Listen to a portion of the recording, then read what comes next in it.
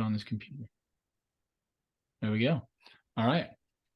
So welcome to Raise the Bar, the Sky High and Fly Jump Camps podcast. I'm your host, Troy Haynes, and we are talking for the second time with Marcus Gelpi. Marcus is graciously spending his time with us and graciously afforded me another 15 minutes as I was stuck in traffic on the crazy freeways here in LA. Marcus, how are you? It's been a while. I'm great, honestly. I don't think I've ever been better in my life. I'm great. Well, so what is the latest going on with you? You sent me on your text. You told me that you're going to be going to Kansas State, and Yes. so that's exciting news. Tell us about that. Yeah, I actually leave in 30 days now.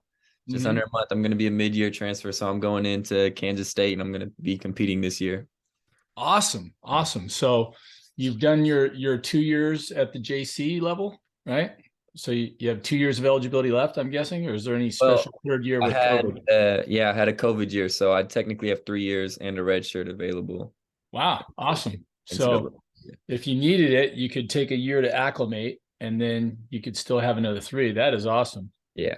I wish, this is a quick side note because I want to talk to Marcus more than about myself, but I still have this pathological hatred of the fact that I never redshirted. I went straight through when I got to UCLA. I walked onto the track team, and then, I was kind of under their radar. They didn't really care about me. And it wasn't until I shouldn't say that. I mean, they took care of me and everything. They wanted me to succeed, but it took a couple years, and so I had that rough adjustment year like everybody does. And then, I basically wasted a year and didn't redshirt.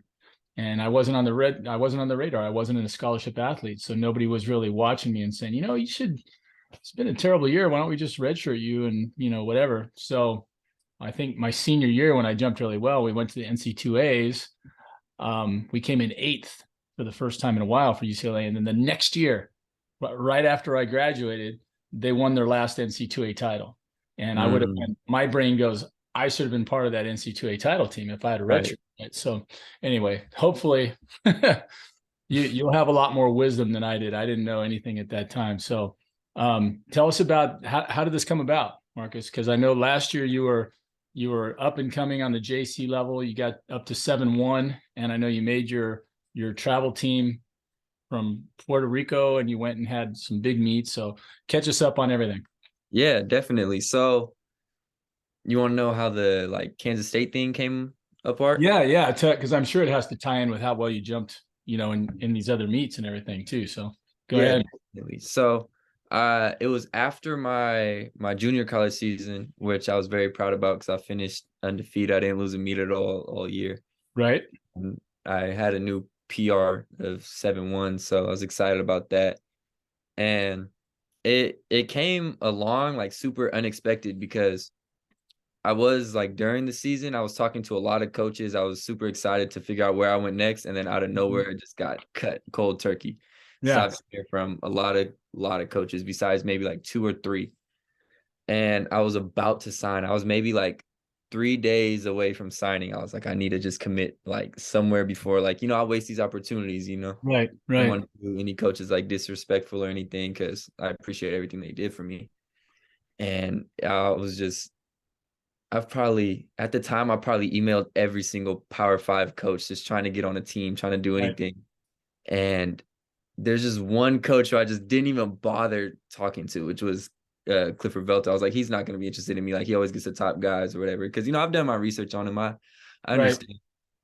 Right. And out of nowhere, I get a phone call at one of my practices. I was getting ready for the knockout meet in the Bahamas.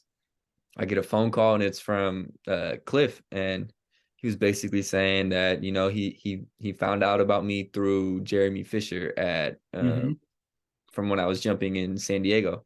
Right. Chula Vista meets. He found out through him because he was looking to pick up, a mid-year transfer guy. He had some extra scholarship money. So it was like that. And I was like, oh, this sounds great. I told him I was on the verge, about to sign, but, I'd love to take a visit or whatever. Right. And he was like, perfect. I'll come out to you, and then you can come out to the school. So he flew out to California and watched me practice. but we couldn't have any contact because it was after he booked the flight. He found out it was dead period, so he's like, I'll just come watch you, like, but we can't have any contact. So that was Right. kind of weird, but we all made up for it when I flew out there to Right. visit. So that came across super wild. I was like, this is like basically most high jumpers' dream coach, like Hmm. who just someone who really knows what they're talking about and stuff like that. So I mean, it just came across just very unexpected. And I think that kind of makes it better. Right. Right. Yeah. Well, that's the unexpected ones, right? So where was the place that you were thinking about signing before K-State came along? I was maybe a few days away from signing to Long Beach State. I was Uh-huh. I was in love with Long Beach State. And I still Mhm. am. Like the program, the coaches, all the athletes there. I get along with everybody there. It's a Right. good Right. program. Well, you would have been a good training match with Kyle Jenkins there. That would have Yeah, been no, he's a great friend of mine. awesome. We talked about it Yeah. often. Yeah. Well, I actually tried to get that job, the jumps and multi job. So Yeah. I'm still a little bitter, but no, I was like, I'm like, oh my gosh, as soon as I heard about it, I applied and I went through and I made it, through a couple steps, got to the last step, and then I was like, hey, they're asking me about, can you recruit? I'm like, recruit, I can get you, I talked to Kyle, but I was like, hey, there's an opening here, and I was doing my best to network and everything, but it didn't quite work out. So, wow, that would have been an amazing combo. It would have gone from Kyle. Who did he jump with? He jumped with Tyler Yeah, Cash, Tyler. right? So it would have been those two were up together at San Jose State. So then they would replace Tyler with you. That'd have been amazing. So, all right. So Long Beach State was off your list, and then they were on, but then they got written out by K State. Now, when you went, was it freezing cold like it is now? Did you Not at get a all. chance to see the snow on the ground? No, I've still never seen like snow actually fall from the sky. I've seen it on the ground, like driving through it, but I've never Mhm. like seen snow fall from the sky. But when I went up to Kansas, it was beautiful. It was amazing. It was right after I got back from the Bahamas. Oh, okay. Okay. So So it, you were it there was a in, good in the time. It was a summer when it Yeah. was, yeah, okay. So did he try to prepare you mentally for what it might be like to train in the Yeah. cold fall and everything? Yeah. He told me a lot of like the stuff that they'd be doing and precautions like the extra long warm-ups in the winter and indoor Right. stuff like that. All stuff I wouldn't really be used to. So Right. Right. What was the indoor facility like? Do they just jump on a basketball court like everybody else, or do they have an no, they actual have so turf their and football team has an indoor facility, and then when their season's over, it gets taken over by track. But they also have like their own indoor track. I kind of explained that best. So they have their own indoor track, but it's going to be remodeled. oh, So okay. after this football season, they're going to be using the football indoor Right. thing. Right. So you'll just have turf. You won't have like a what do you call it? Synthetic. Well, I'll have a full on like banyan track. So Yeah. Okay. Yeah. Well, tell you what, that's it's weird. I know for us out here in California, because I remember growing up, like the big meets in California when I was in high school. This shows you how old I am. I was a senior in 1982. So as in 81, as a junior, I think I jumped 6'8". And then they had this thing called the Sunkist meet. So the LA Sunkist or just Sunkist. And the indoor venues down here, no offense to whoever ran them at the time or whatever, but it was terrible. I absolutely hated what it was because it was indoor, it was cramped, everything's way smaller than you think. And like my run used to be 20 feet wide, which is really wide, but I didn't have yeah, anybody tell me any different. So it was 20 by 60 my junior year. And then we get there, and the standard is like 12 feet from the end of the wood. And over on the other side of the wood is a drop and concrete. So I was like, uh, I'm like 8 feet short here. Can we move this? No. I was like, okay.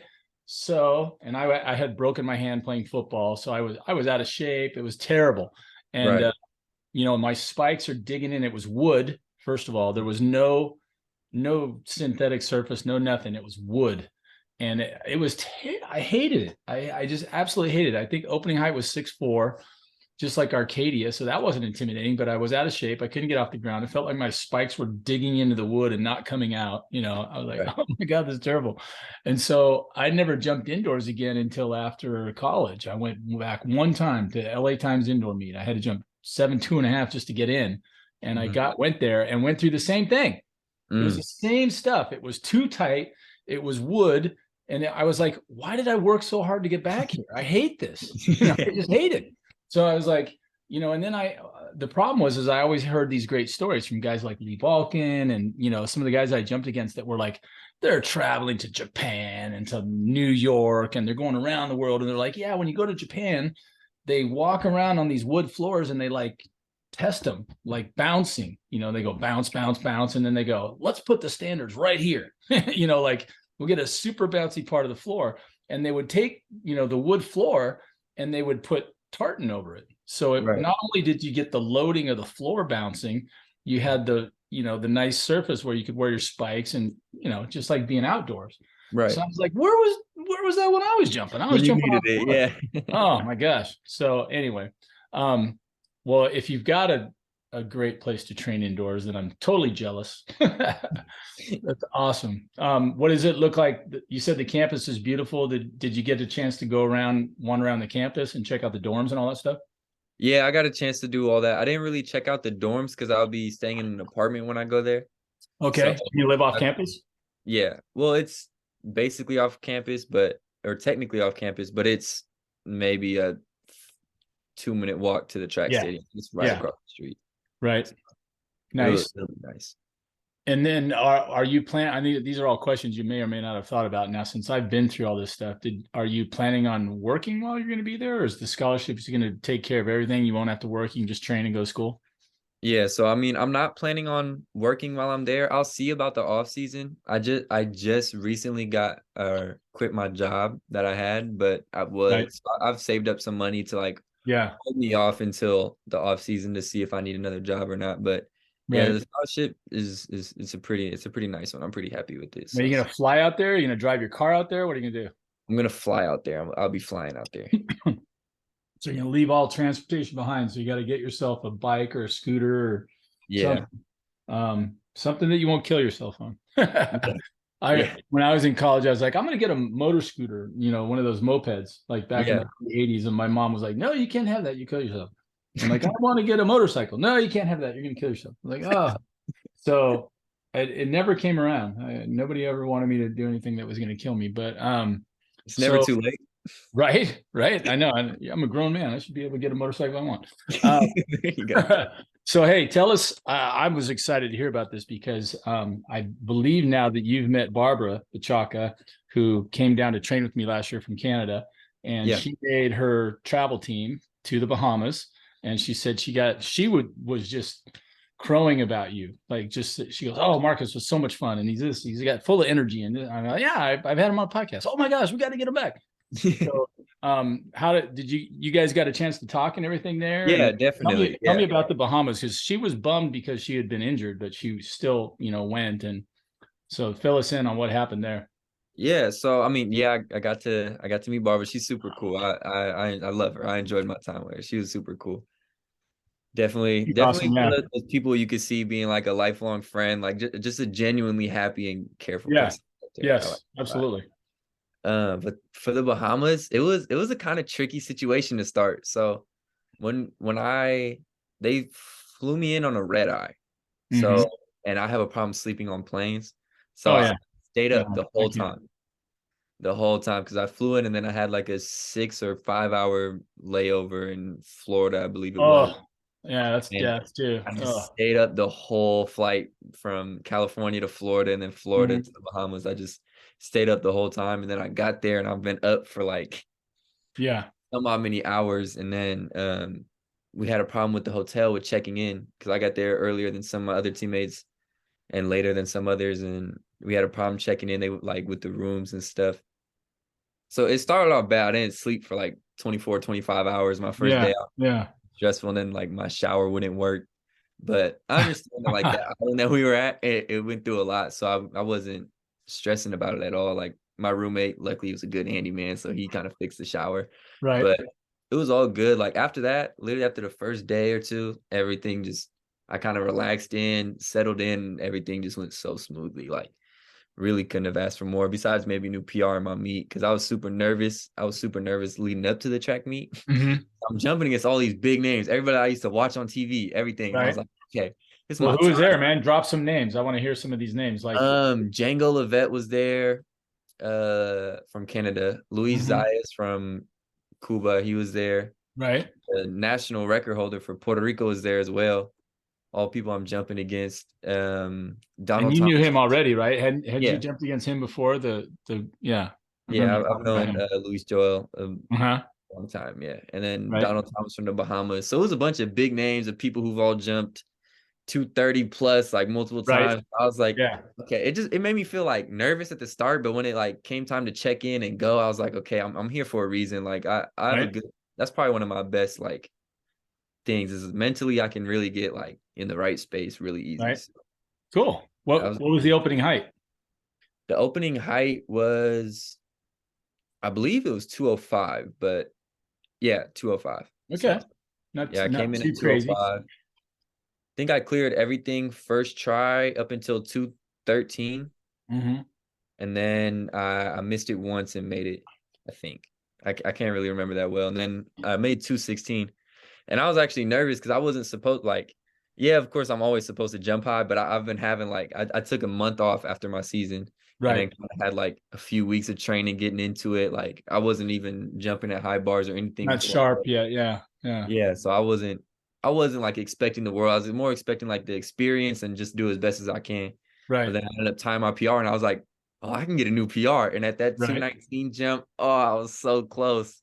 I was Yeah. so close to 219. Oh, that's awesome. So now what have you learned? This was a hard experience for me. And those of you out there listening again, this is Raise the Bar with Troy Haynes with our special guest Marcus Gelpi for the second time, our first repeat guest. And this is an interesting topic because when you're a young, inexperienced jumper, you find that, I find with my jumpers, I tell them, look, early in the season, I don't care about misses and makes. I don't care about a whole lot. I'm like, let's just start jumping and let's get a lot of video. And you can open low. I don't care if you're over it by 6 inches, whatever. We'll kind of jump our way through stuff, Right. and kind of learn things on the fly. But as you become more experienced, not only throughout the season, but then just experience throughout your life, more of, what you can and can't do. And there's certain things that, you get more comfortable with. Like Barb and I were talking about this. I said, there's lots of things that I like to do in my warm up. I like to jog my couple laps and I like to do my running drills and I like to,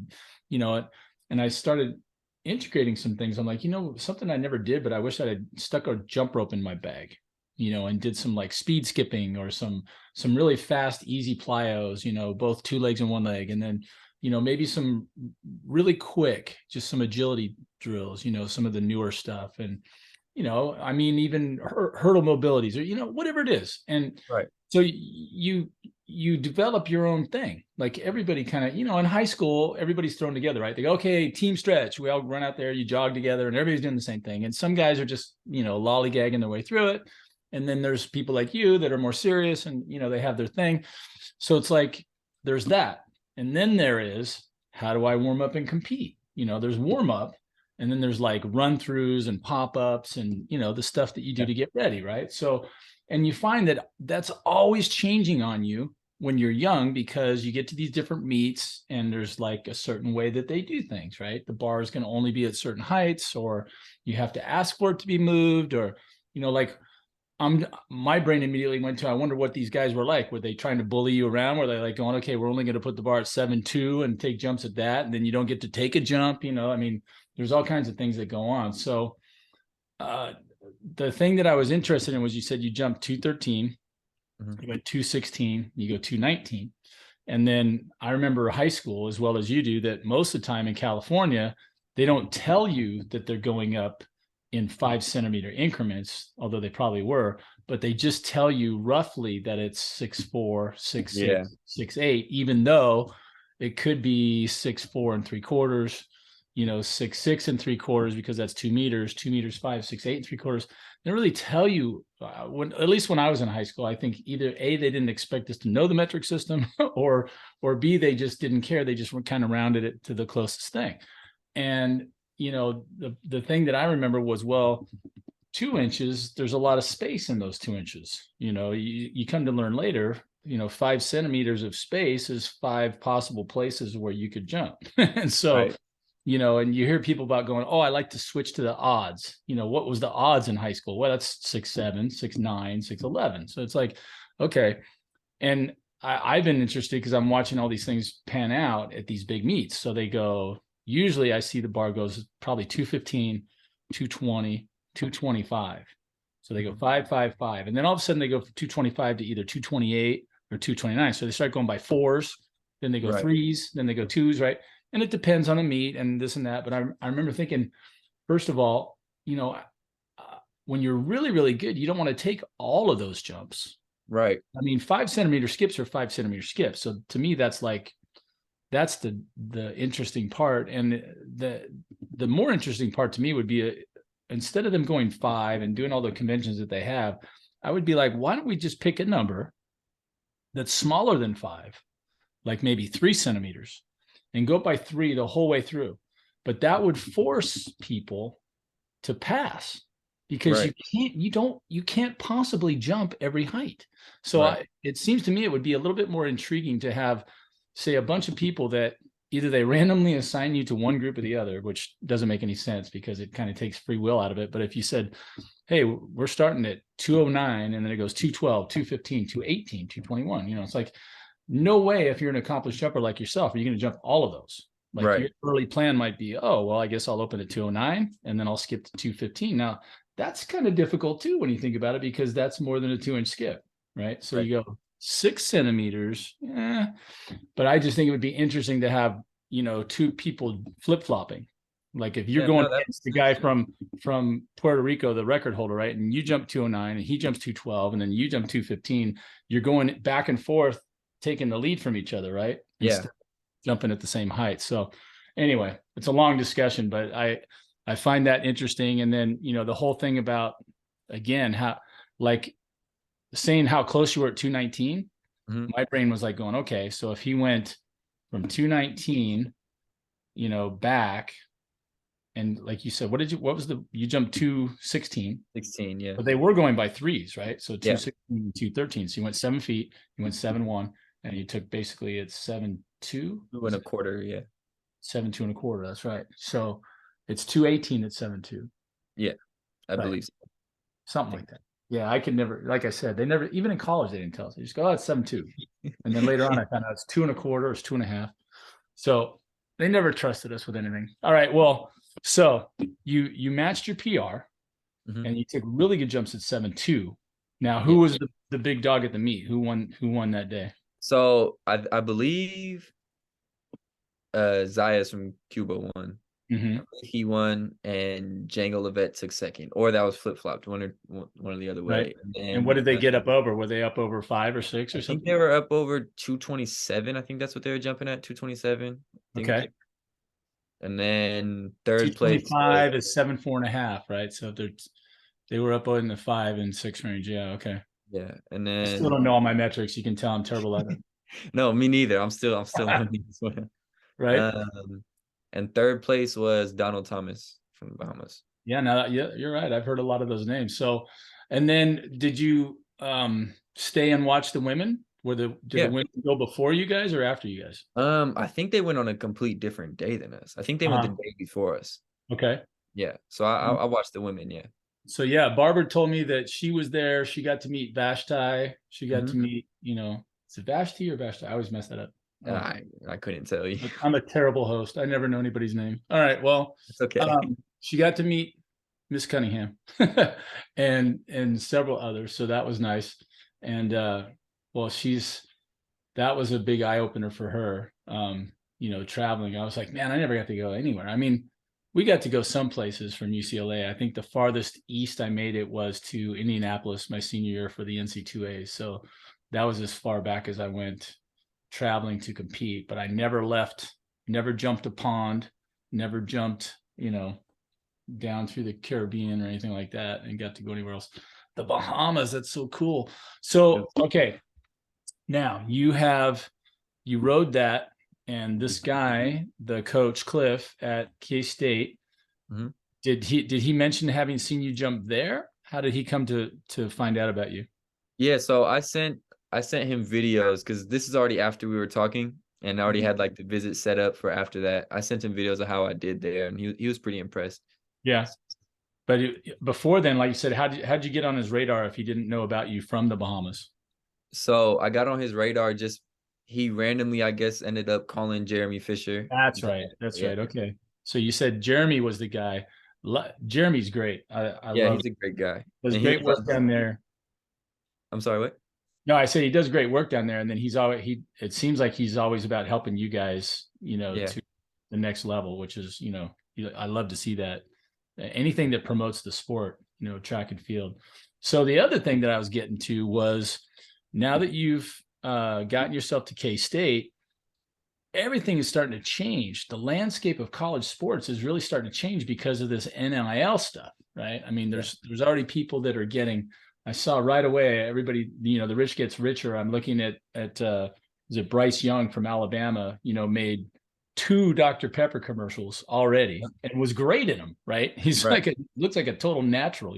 Like, takes over the one guy's house, and he comes home and he's like, she goes, oh, here you go, mom. She's like, mom, and she's like, oh, that's just a little nickname he came up for me. And the dad looks over and he goes, he came up with dad for me. Like, wow, and you're just like I'm going, this guy's what, a junior or he might be even a sophomore. I think he might have won it last year as a freshman. So he's either sophomore or junior, and he's already making millions of dollars in commercials, Oh right? yeah, So, name, image, and likeness. Now, football still rules the roost here as the big money sport that's going to get these kinds of things, but it's not going to take people long to catch up. Everybody's got an agent anymore. I mean, one of my clients is a 13-year-old who she can throw a football like a guy. She plays soccer. She does all these sports. And, I was talking to her mom. I said, have you gotten an agent? She goes, yeah, we've had an agent for a couple of years already. I'm like, she's in the 8th grade. And I would actually feel like, not surprised. I was almost like, if you don't have an agent, you need to get one, because right. I think she can write her own ticket, So, is there anything happening in that area? As as a good looking kid like yourself, and you're comfortable on camera and you talk well. So, anything you're thinking about there? I'm still trying to work on that. I have nothing like solidified right now, but I have like a few talks back and forth with some like newspapers and Mhm. like or not newspapers, magazines and like sporting goods stores back in Puerto Rico that I'm trying to work with, but Nice. we still got to see like we still got to see, make sure everything makes sense for everybody, but Right.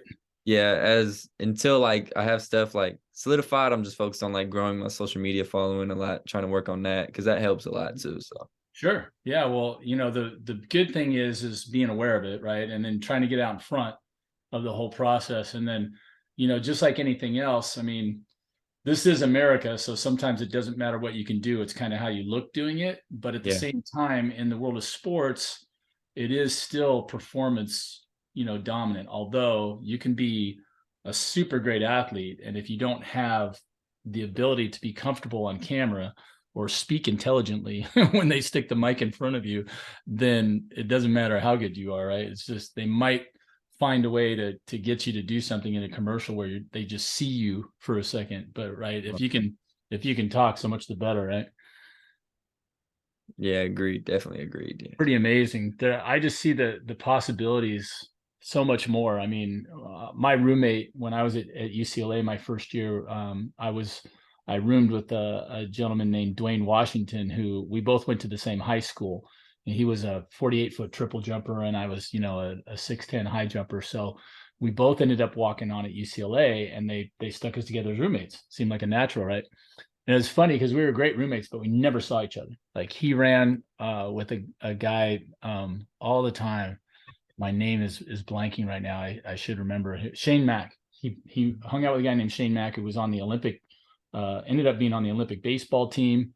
And I believe after winning a gold medal, I think he played on with the Twins and might have won a world championship. I mean, these guys were good athletes, obviously. Right. And but we would stay up when he finally would get home from whatever him and Shane were doing. They were like this, all the way through college that I remember. Um, going playing basketball, doing whatever they were doing. I don't even remember what Dwayne's major was, but we would get home later at night and sit and talk, finally catch up on the day. And it was like that whole, the dreams and aspirations, like, yeah, I want to go to the Olympics. I want to get on a Wheaties box. Cause I mean, this is 1982. This is like 6 years after seeing Bruce Jenner, then Right. Bruce Jenner, the original Bruce Jenner, with his, big buff body on a Wheaties box, and Right. just the gold medal at the Montreal Olympics in the decathlon. Right. And that was just like, oh my God. Oh my God, I want to be on a Wheaties box just like that, Right. and make all this money.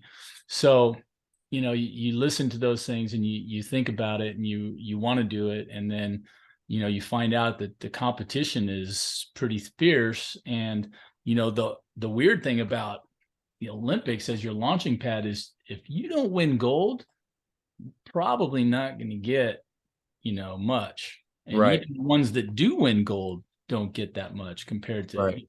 some other sports. So, but I think now I'm starting to feel the ground shaking and moving, and things are going to happen. It's probably still going to be a trickle down effect, but hopefully it'll be a bigger trickle down Right. effect than it's been. You know what I mean? So, well, what is it that you're going to major in now? Did you find something that you like there at K-State? Yeah. So I'm going to be majoring in sociology. Yeah. Okay, cool. And then what would you like to do with that? Do you want to, it's a dumb leap to always just go, well, are you can be a social worker? But I know there's way more applications than just that coming out of sociology. Yeah, definitely. So I mean, I've always had a thing for helping out like people who are less fortunate than me and stuff like that. So Mm-hmm. I've been talking a little bit, and me and my friend, we kind of have like, because he's a sociology major as well up at Oregon State. Mm-hmm. And he has this big bright idea for like a kind of like a resource city center to like help inner city kids like, escape Right. their places and expose them to different things, like show that the world's really bigger than where they may be. So I'd want Right. to like get along with that and do something with that. So that would be once your career's over at K-State. Now, is that's going to be up in Oregon? No, we were thinking about doing it possibly down in San Diego or even Okay. the Bay Area or something like that. Yeah. Yeah, well, interesting. So, man, there's a lot of things on the radar for you. My brain just keeps ticking them off. I'm like, okay, so Marcus jumped 7-1. He's almost jumped 7-2. Now, what's they're going to have, there's an Olympics coming up here pretty quick. We've got, this is 2022. So 2024 is coming up. And that means, this next year is kind of a weird year, but, you're still going to want to be progressing along and doing what you're doing. But is it still that the B standard is right around 220 and the A standard is, anything So above that pretty much? yeah, so the A standard, I think it said 233 or 234 or something crazy high, Way which up there. Yeah. Yeah. yeah, I respect it. But from what I've heard, I've heard that there isn't a B standard at all. I heard that the B standard is being or supposed to be replaced with points. I don't understand the Huh. point system Okay. exactly, but that's That's a, kind of what I've been hearing around. It's still up in the air because no one has mhm. anything in cement. But yeah, I mean, hey, that would be a dream. But I mean, I'm willing to do what it takes to work and try to get myself there. I know I got a Right. long way to go. Well, the only reason that I brought that up, and again, just if you guys are staying with us, we're here on Raise the Bar with Marcus Gelpi. He's originally from Sacramento. He went to Santa Rosa Junior College. Is that right? No, Right. so I'm from the Sacramento area, but I'm from a town called Dixon, California. It's super small. It's like Right.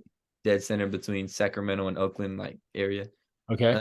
But I went to Diablo Valley College Diablo Valley in College. Concord, California, in the Bay Area. Yeah. Okay. You're in the Bay Area. So you were up there and then you stayed up there all the way through this last year and then you're moving, or that was Yeah. that. So, yeah. Now, did Eventually. you win the state this year with that Yes. 7-1 I jumped 210 to win the state. state meet? Okay. So I remember one year when I'd been out of college for 3 or 4 years and was working at Orange Coast College. Mhm. And, we got to the state meet. We always had a few athletes from Orange Coast get there. Right. And they asked me if I would run the high jump. And I was like, yeah, that'd be a blast. Right. And it was a great state meet. I don't remember the people that were there, but there were 3 kids that jumped 7.2 that Mhm. day. So that was a really solid state meet. And it's always fun to run a high level meet, especially when you know what you're doing. I'm always amazed at how many, people can run the high jump varying degrees from Right. completely incompetently to well.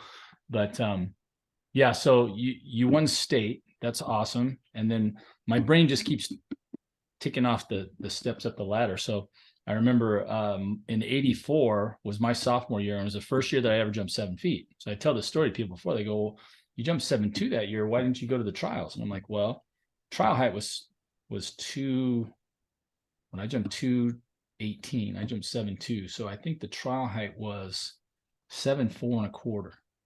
So 4 1/4, whatever that is again, I don't know. So Right. it was significantly, not significantly higher than I jumped, but this was the weird part because that year my freshman year was terrible. That was the redshirt terrible year. So Right. I jumped less my freshman year than I had I think except for my junior, and I think I jumped 6.8 once basically the whole year. Terrible year, and so wasted time. Well, my sophomore year, all of a sudden I shot back up. I went to 7 feet, and then I went 7.2. And at the very end of the year, once that was all done, I went to Pac-10s for the first time, and it was pretty much a pretty solid year. I ended up getting myself on scholarship, and was ready to go. And it was so weird. But somebody goes, that it was 1984. The Olympic trials are here in LA. I was watching these athletes train from all over the world on our track, Mhm. during the season. And so it's like, oh yeah, the trials, and I'm like, it's like it hadn't even gone across my radar because my radar had been, I had a really crappy year. I really wanted to jump 7 feet, and 7.2 was like way more than I thought at the Mhm. beginning of the year.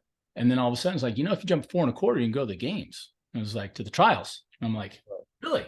Oh, cool. And I tried a couple meets, but it had been a long season, and I wasn't peaked, and so Yeah. mentally, I think it was just different. It wasn't on my radar at all, so just like I'm getting it out there. So, all right, I'm trying to motivate Marcus to go to the trial. So, but the weird thing is there was no B standard that I remember. It was like it was 4 1/4 in 1984, and then in '88 it was up to 5 1/4 or 4 3/4. I think it was 5 1/4, which is what 225 is 4.5. So I don't remember. It was up there, and Yeah. so Big bar. I remember talking we've had as a guest here on Raise a Bar, Robert Atwater, who jumped at an NAIA school and jumped 2.5 or something indoors, or, when he was jumping. And I think he was in high school, if I remember right. And he got invited to the trials because that was the B standard, and he Yeah. actually jumped in the Olympic trials back in 2016 or 2020. I can't remember which. But anyway, I should listen to my own show. So yeah, he jumped, and that's been the B standard now for a while. Because I remember Tyler Arroyo was saying that too, that there was the B standard was still 220, and then the A standard for him and Jumpman Wesner and those guys Mhm. was still 5.5, I think, or five and a Right. quarter. That's actually kind of crazy that you brought up that point. Because one of my teammates who I'll be jumping with at Kansas State in high school, he went to the trials as well. He jumped 220 in high school, I believe, or Mm-hmm. 221. So he Yes. went to the trials, and that was like I didn't even notice it until like one of these times I was rewatching because I watch a lot of high jump on Mm-hmm. YouTube TV as much as I could see, and I was Right. watching it. I was like, wait, I know him. So Right. yeah, that's kind of cool. Yeah. Yeah, it's what a privilege, right? To make it to the trials as a senior in high school or whatever you happen to be. I Mhm. think Vashti Cunningham was one. She made the team, 5 or 6 years ago as a senior in high school, coached by her dad. And then way back in the day, I believe Dwight Stones made the 1972 team as an 18-year-old senior. So he jumped in 72, he jumped in 76. He would have jumped in 80, but we boycotted, and he came back and jumped in 84. So by far in the U.S. made the most Olympic teams of anybody that I've been able to watch. So interesting, right? As a high school senior, maybe oblivious, maybe obliviousness is blessed, right? Because you're just jumping, and Right. it's like, hey, all these old guys are here. Like, it doesn't matter. I got a lot of stretch. So Mhm. you were telling me now, Marcus, about something you mentioned different training, and then you mentioned gymnastics or something. So fill us in on how what's this radical new training that you're going to be doing? Yeah, so I mean, I've already started. So he gave me Coach Clifford Velto gave me a big binder of all these workouts, practices, pretty much everything I need to know. And he told me I didn't have to follow it directly because he trusted my coach, because him and my coach, they get along. So Mm-hmm. he trusted my coach kind of ahead of time. But he said if I wanted to like use it for like reference to kind of ease my way up into there, because like as soon as I get there, I'm pretty much going to be jumping 10 days after I arrive. So Right, right, so if I wanted to like get used to workouts and stuff like that, then I should follow that. So I started doing that, and it's a lot of differences. Like, there's more heavy weights. There's some more upper body work that I've never really found the need to work on, but right. it works for him. So I mean, if he believes it's gonna work, and I'm gonna trust my coach all the way. So I'm been following that, which is new. Now, the upper body work, is it designed to help you get your arms up over your head, or is it just designed to? I'm just curious because I was a power jumper, so I was, gather and boom, big arms. So Right. I don't have any problem with big arms, but I do remember that I was a lot heavier than most of the guys I jumped against. I was 195.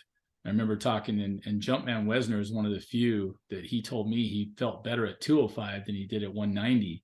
So he likes to be a little bit heavier, and Right. he's dunking from behind the free throw line. So I'm like, Yeah. what's it if you're 205 and you dunk from behind the free throw line, then I get it. Um, but I've kind of mentally made that switch a while back because I was kind of brainwashed by both Del Davis and Lee Balkin when I was at UCLA. All they ever told me was I was way too heavy. They were like I was a jumbo jet, right? And they were like private jets. They were like sleek and fast, Right. like this big lumbering, 6'3.5", 195 pounder. And it's funny because all my life, all I've ever heard was that I was skinny. Yep. I Yeah. hate the I word hate it too. skinny when it's applied to me. I hate it. So I it's like hate it. they go, "Yeah, you're skinny." I'm like, "I'm not skinny." I'm like, I squat 400 pounds. I'm benching 300. I'm not skinny. And Right. so and then amongst high jumpers, it was the other thing. Anybody else, you were skinny. Amongst high jumpers, I had guys walk up to me like, "Dude, are you a decathlete?" I'm Right. like, "What are you talking about?" I'm like, "What do you weigh? Like 210 pounds?" I'm like, "No, man, I'm like 195." It Right. was so funny, but you're jumping against some guys that are just sticks. You know, Yeah.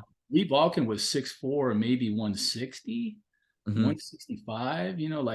Not built like Barshim, but definitely not built as heavy as I was.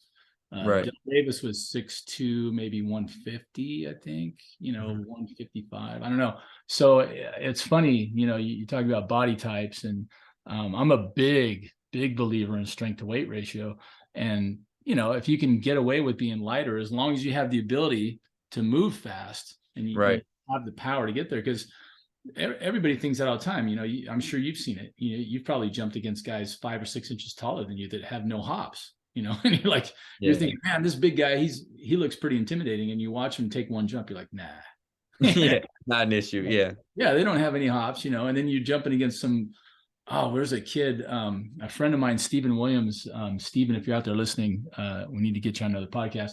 He was he's a coach from Downey High School down here, and he was at Yeah. I know him. I get along with him really well. He's a yeah, great he guy. was at Cal State Fullerton, Yep. last year, and great guy. And he had this little kid, I swear, couldn't have been more than 5'5", and he was a 6'2" jumper, and he was Wow. always so much more impressive than everybody else because you're watching him going, this guy's going way over his head, Hmm. he just wasn't super tall, but he was fast and he would hit vertical and he could wait, before he got into his layout and everything. So that was always more impressive. But yeah, the strength to weight ratio is big, and I always worry about the sacrifice between power and strength to weight is everything, because I tell my jumpers this all the time. I said, God gave birds hollow bones for a reason. There's a reason why, Yeah. because you don't want to carry that extra weight if you don't have to, Right. And I think about Zion Williamson, right? That his freshman year at Duke when he just blew out of that shoe and it Mm-hmm. just exploded, and you're like, that shoe wasn't made for a guy like that, and Yeah. like, but I mean, talk about a guy that can get in the air, right? The classic power jumper, but you're like, would you really want to carry that weight? Because my experience is after a little while, man, it's too much, Yeah, like, for a long season and even yeah. multiple seasons on end. Yeah, I could definitely see that. Yeah. So he just come out of high school. Then he goes to Duke, and Duke, they're going to play, a 40 game schedule, right? And then you Mhm. leave the 40 game schedule, you go right into pros that have an 80 game schedule. And what Yep. happens? First career major injury almost immediately, Out of right? there. Yeah. Yeah. So I think that strength to weight ratios, there's a lot to it, and the extra force being applied against the ground. And then, think of all the big guys that had bad feet, you Yeah. know, Bill Walton, one of the greatest college centers ever, UCLA guy. I always got to throw out some of my Bruins, but Right. no argument. One of the greatest college centers ever. Immediately follows Kareem, who had 3 titles at UCLA. The only reason Kareem didn't have 4 was they didn't let the freshmen play back in his day, so he had Mhm. to wait a year and then won 3 titles, and then they followed that up with Walton, who immediately won 3 titles. Right. He was great, but he got into the pros, and within a year or two, he led the Portland Trailblazers to their only NBA title. And a year or two after that, he was out of the league for a couple of years because he had stress fractures in his feet, and here's a 7'2" guy, right? So he's all stretched out and you get bad feet. And then who's the other one that was like, there's been a couple. Yao Ming Mhm. from China was 7'6", big dude too, like not Yeah. skinny like you would think. Right. Yeah. He had problems with his feet, all the time. So that's my brain is always going, okay, there's a trade-off there, between the strength to weight ratio and how much force you can put through those Right. legs. Yeah. So you guys you're going to lift heavy. And now talk about this gymnastics stuff. I'm curious, what kind of gymnastics are we doing? Yeah. So at first, I just did it just because I thought it would be something fun, and I ended up taking some videos and like I ended up really learning, and I figured like how to because I just wanted to learn how to do a backflip. I always wanted to learn how to do a backflip. I know I Right. can do one, but mentally I want to learn how to do a backflip. I don't know why. I just feel Right. like it's a fun thing to learn, and so I went to a gymnastics like after session one day, paid $10, and basically I was just being taught how to backflip. And so I started taking some videos and I was like, wait, hold on, I can see how this could sort of translate like Mm-hmm. into my over the bar work. Cause I know not all the time my arc over the bar isn't really perfect. I kind of Uh-huh. like lumber over it instead of Right. getting there. And I was looking at myself backflip, like my head straight back, Right. like everything was looking like in line. I sent the video to my coach, and because at first he was against me trying to backflip because he didn't want me to get hurt.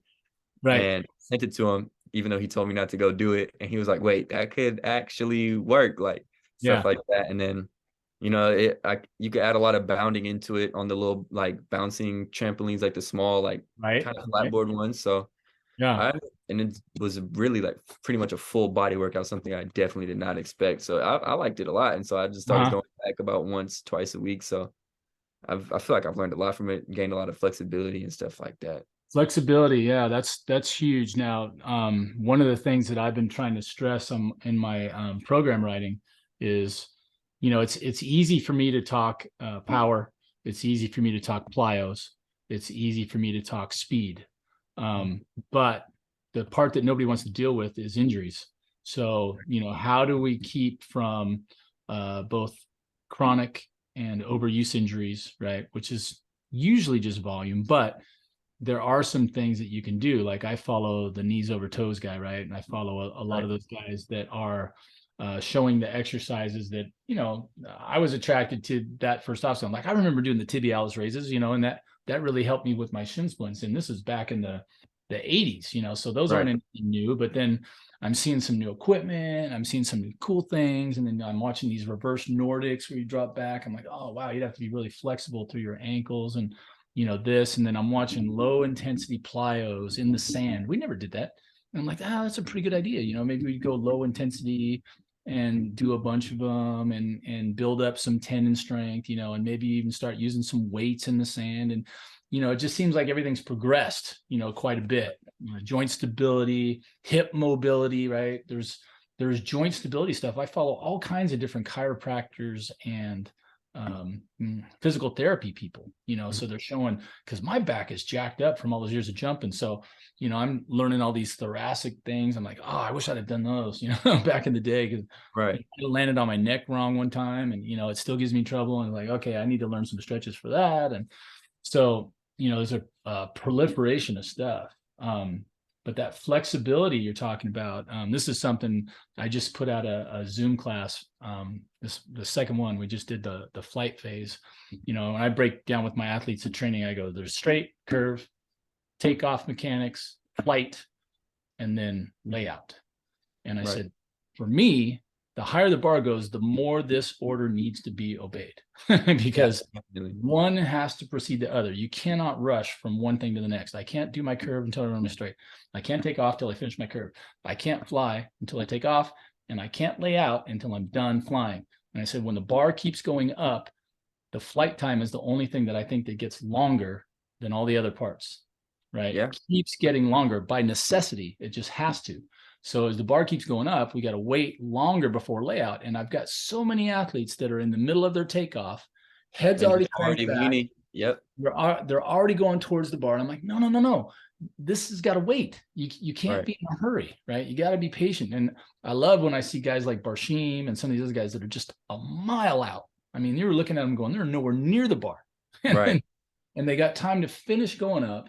And they finish going up. And then I said, the game that I'm trying to teach my kids is, look, not just kids, Barbara and others as well. But I just picked up a new client who's 70 years old. He wants to try to break the Masters record for 70-year-olds. I'm like, let's go. Let's do it. Right? I love it. I love somebody with a goal like that. It's great. Jim Baker, if you're out there, we're talking about you. So, the idea for me, and again, the inherent advantage of someone who's tall versus someone who's small is higher center of mass before they get off the ground, right? And then if I can get really tall, take off arms, knee drive, everything way up on my toe, I'm really, really tall and I'm off the ground. And if I'm not converting towards the bar, I've bought myself time, which is all wonderful. But now, once you're going up and you're starting to fly, there's something that needs to happen. And that is almost immediate. You need to get small. Right. Like you're talking about. And I can't do it a front ball. So I have to do a reverse ball. And the reverse ball for me is getting those arms back down, either on top of my hips or whatever.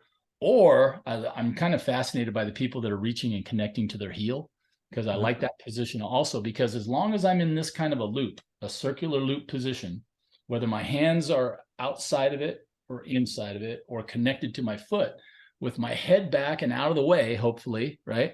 So I want to be in this with nothing sticking out. No arms, and my head should be back in. And if everything streamlines, I'm going to spin quicker up on top, right? So I get that rotation.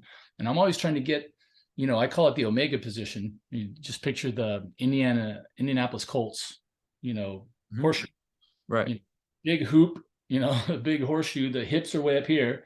Nose and toes are out there, right? And the top of my head's pointing straight down, hopefully. I've seen Barshim, and it looks to me like his eyes are looking straight at the ground, which is almost hyper that way. But, at what I call the 9-3 position, where your head and your feet are on the same level, I'm like, if you ever get these jumps where your head is actually lower than your feet and your hips, and you really start to rotate through there, that's like, it was curious, because this is the point I was trying to get to. Sometimes my brain wanders me there, and it drives my wife crazy. When she asks me a question, sometimes I'll start rambling, and she's like, is there an end? I'm like, we'll get there eventually. We're getting there. We're getting there. So the thing that I was thinking of, Marcus, when you were talking about the gymnastics, I'm like, there's a lot of things that I want in my my jump facility, if I can ever build one. And that is cameras going straight down the bar, from either side, so I can see the catapult angle, I call it. And then, at least one camera from straight out from the bar, so I can see your lean back angle, right? You send me a lot of great shots like that, by the way. And I like that one. And then I want cameras overhead so I can see the curve, right? Which you hardly ever get to see. And Right. then I want force plates on the ground because I want to measure how long we're on the ground and how Right. much force we're exerting. Those are all great things. I would love to have those. Of course, I don't have any of that because track and field doesn't have that kind of money in it. But here's my last thing on the wish list is a training facility like what you're talking about where you're doing gymnastics. So I want to have the kind of ropes that they have on trapeze artists when they do their things, like you see them, they're up on the, and they jump up and they start spinning around and they Right. work catch. Well, before they do that without the ropes, they do it with the ropes and they work Right. on their timing and everything else, right? And their body positions, they're doing backflips, right? And they're reaching blindly with their hands or whatever and getting caught. So if they miss, you've got somebody on one side or the other with a rope and Yeah. pull, and they keep them from killing themselves, right? Yeah. So I want to get that kind of a setup when you're doing that reverse backflip that you're talking about, where you go, look, hey, just go up and hold that position and we'll just hold you up there. Just pull on either side and you just get into one of those, and feel that position. And then we'll experiment on how to get you to rotate around so you can almost feel it, right? Yeah, and hold it. Because that's the one thing you always hear people go, oh, you need to hold your arch longer. And I'm always like, I go, okay, there's a problem with that in my mind, because if I'm holding my arch longer, it means I started too early. Right. You know what I mean? Because if you can get, as the bar goes higher, I shouldn't have to arch my way over. I should be able to get my knee drive and get my hips up to where the bar is and then go into my layout and then come out of it. And that should be another part of your jump that's relatively the same all the time. Yeah. I mean, otherwise, what are you going to do? You made 225, let's say, and you did it with a great layout and hips up and everything else. When the bar goes up to 230, are you going to be able to make it with the same jump that you made 225 with? Starting the layout at the same time? It doesn't make any sense to me. If I did that, I'm going to be out of position in something like this as the bar is going up, and then I'm going to have to hold it forever, right? Right. And what do you always see? Someone's in that position and they're waiting. And then when they finally let out of it, they drop right down on it anyway, because they started too early, right? Mm-hmm. So that was my idea for, getting you into the position and then, trying to get you to hold it longer. Right. I get people they're barely in that position before they're out of it, right? Right. So that's that core strength and everything else. Well, it sounds like you've got a lot of stuff happening. You're moving to a new school. You're do you have a support system there you've been introduced to, I'm sure. Now, did you get the chance to meet your prospective roommate or roommates? I have no clue who. So it'll be a 2-bedroom, 2-bed. So I'd have one roommate. I have no clue who it's supposed to be. But I mean, gonna be a track athlete like yourself? It'll be some sort of athlete. Either it'll be baseball, football, basketball, or track. I'm hoping track, so that like schedules kind of work out the same. But I mean, I'm not stressing it too much. Just, do they have a little place that's an off-campus apartment that's for athletes? Kind of, it's almost like a dorm, right? It's pretty much a dorm just for athletes. But yeah, right. It'll be fun. That's pretty cool. Well, I tell you, I think you're gonna have a blast. I got my freshman year at UCLA. I was in Sproul. I was in Sproul Hall. Those of you Bruins that are out there listening, you remember Sproul Hall was right over the track at the it's now the Rayford Johnson track and the Ducky Drake Stadium, still Drake Stadium. And then they renamed the track after Rayford, who, God bless him, just passed away a couple of years ago, and maybe a little over a year ago. But anyway, up at Sproul, they put us, my freshman year, they stuck us on an athlete's floor. So I think I was on 4th or 5th hall. I can't remember, north or south wing. And all the athletes were almost every room was athletes. So that was a lot of fun. So there was like basketball players and, everybody. I mean, right. I don't remember any, I don't think actually basketball. The guys right next to us were baseball and football. And one guy played both. And then Dell was on that floor and his roommate was a javelin thrower. He was a high jumper. Then they were spread everywhere, right? And it wasn't all athletes, but there were a lot. And then one of the first days, I remember walking down the hall, I see this girl doing a handstand right up against the wall, right? And I'm walking by and I go, what are you doing? And she goes, I'm practicing my handstands for my platform dive. I go, oh, you're a diver. Yeah. Jenny McMahon. never forget. She was a senior my freshman year, and cute curly hair. She always had wet hair, just from the Right. pool. And she actually taught me how to do handstands. Right. So I was, going up and trying, because her thing was getting this, right. You couldn't go up there with a weak low back, Right. wavering while you're doing it, because you had to hold a perfect handstand before you do anything, before you Yeah. even kick off into your dive. So she was all like, yeah, get everything locked out. And then, once you're up here, you can balance just with your fingertips. I'm like, oh, cool. So I remember doing that. That was a lot of fun. But that again gets into a little bit of the gymnastics things. I got to see. It's good that we were talking about this, because I remember like, whatever happened. I used to make my athletes 15 years ago. I used to make them do handstands and walk around cones and stuff. Mhm. See, I got to remember, these are things you forget. Sometimes new things come along and they replace the old things, and you forget what were some of the Right. things that you used to do. All right, sir. Well, listen, hey, I really appreciate you taking the time, Marcus, again with us. I'm always excited to talk to you. You're always up, and I think nothing but the best of you. I think the world is your oyster. I'm waiting to see how this goes with your new coach. Um, be be uh, be warm. Yeah. Everybody that I talk to right now goes, it is butt cold out there. And Yeah. you're in No, no, Kansas or sir. Nebraska or anywhere in the Big Ten. It Yeah. is cold. So Yeah. I know it does get cold up north where you are. But whew, But nothing like that. Yeah. yeah, right. So yeah, stay warm. I don't know if they got a jacuzzi there, but if you I'll can get find one, one. I'll if find you one. can get one in your room, so much the better, right? Right. Oh my goodness. Well, hey man, it's great talking with you as always. Let's stay in touch. Uh, Anything I can do, any kind of promotion, you got some videos, you want me to do some posts for you, I'm always happy to do that. And if you want to do I like doing these analysis posts. I don't know if you've seen any of those on my site.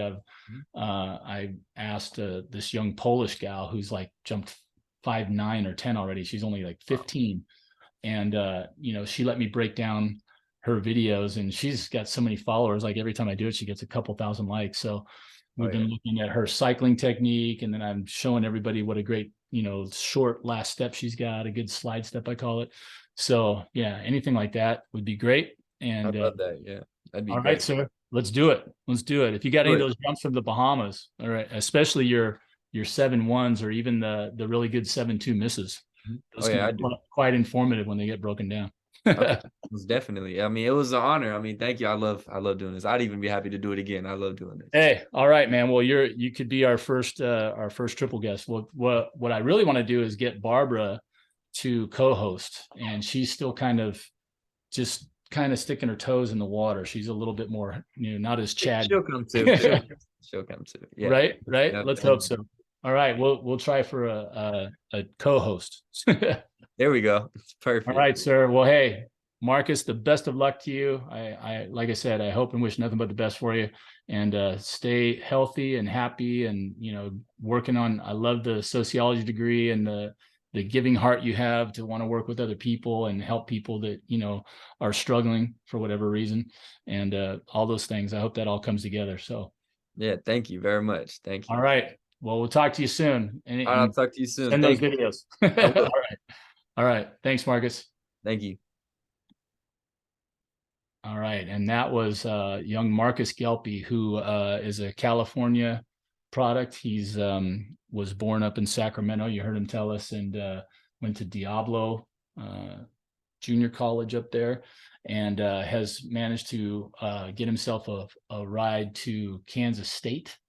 And he's already joined forces with the coach, and is already started his workouts, and is excited about the direction that he's going in. And sounds like he has a teammate that has already been to the U.S. Olympic trials in this past. So just a great wealth of opportunities there, and we're hoping the best that he continues to improve. Obviously, I think the first time I posted one of Marcus's jumps on my Sky High and Fly Jump Camp site, he was jumping 6'6" or 6'8" or something, and it seemed like he was one of those guys that would keep coming across my feed, and he was always jumping a new PR. So all of a sudden he's 6'8" and then a 6'9" and a 6'10", and like he said, he ended up winning As a matter of fact, when he sent me his first things, he ended up getting noticed by someone from the Instagram feed on me showing that jump. And so I think that's how he got to the junior college.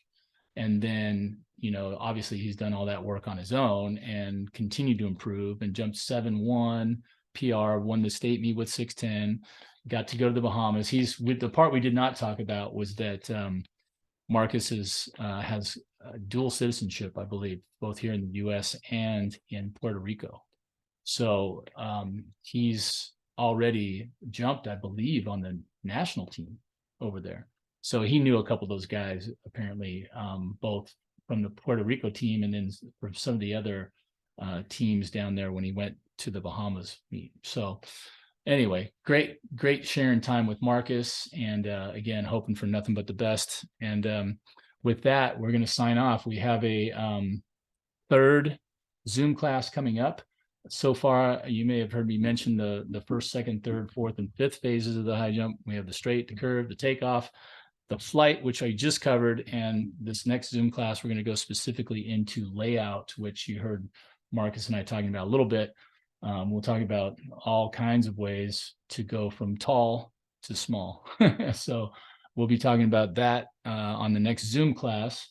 And then, of course, we're getting here to the holidays and all that kind of stuff. But we're going to keep trying to get our great guests, these great athletes, sharing their insights and their motivations and their great jumps with you. And until next time, my name's Troy Haynes. This is Raise the Bar, the Sky High and Fly Jump Camps podcast. And we wish you the best. Until next time.